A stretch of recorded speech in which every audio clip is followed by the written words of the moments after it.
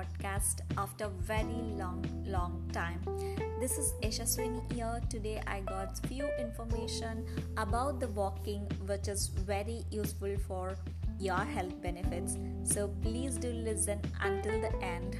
Thank you. What's not like about walking? It's free, it's easy to do, and it's easy on the joints, and there is no question that walking is good for you.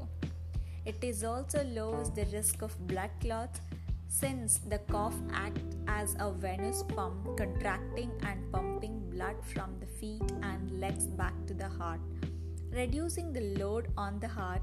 In addition to being an easy aerobic exercise, walking is good for you in many other ways. Number 1, our favorite, which is lose weight. A brisk of 30-minute walk burns 200 calories over a time. Calories burned can lead to drop your pounds in your body. Isn't it fabulous?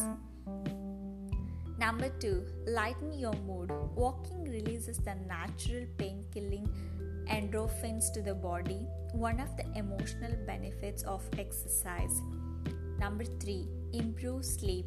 Studies found that women ages 50 to 75 who took 1 hour morning walks were more likely to relieve insomnia than women who did not walk. 4. It reduces the risk of developing breast cancer. Researchers already know that any kind of a physical activity blunts the risk of breast cancer, and walking provided this protection even for the women with the breast cancer risk factors such as being overweight or using supplement hormones.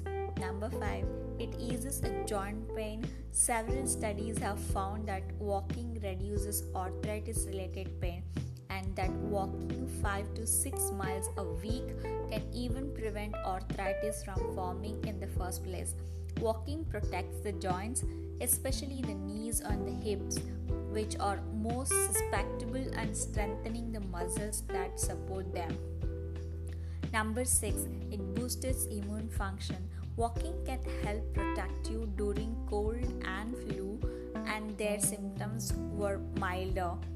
So walk daily and enjoy the health benefits of walking.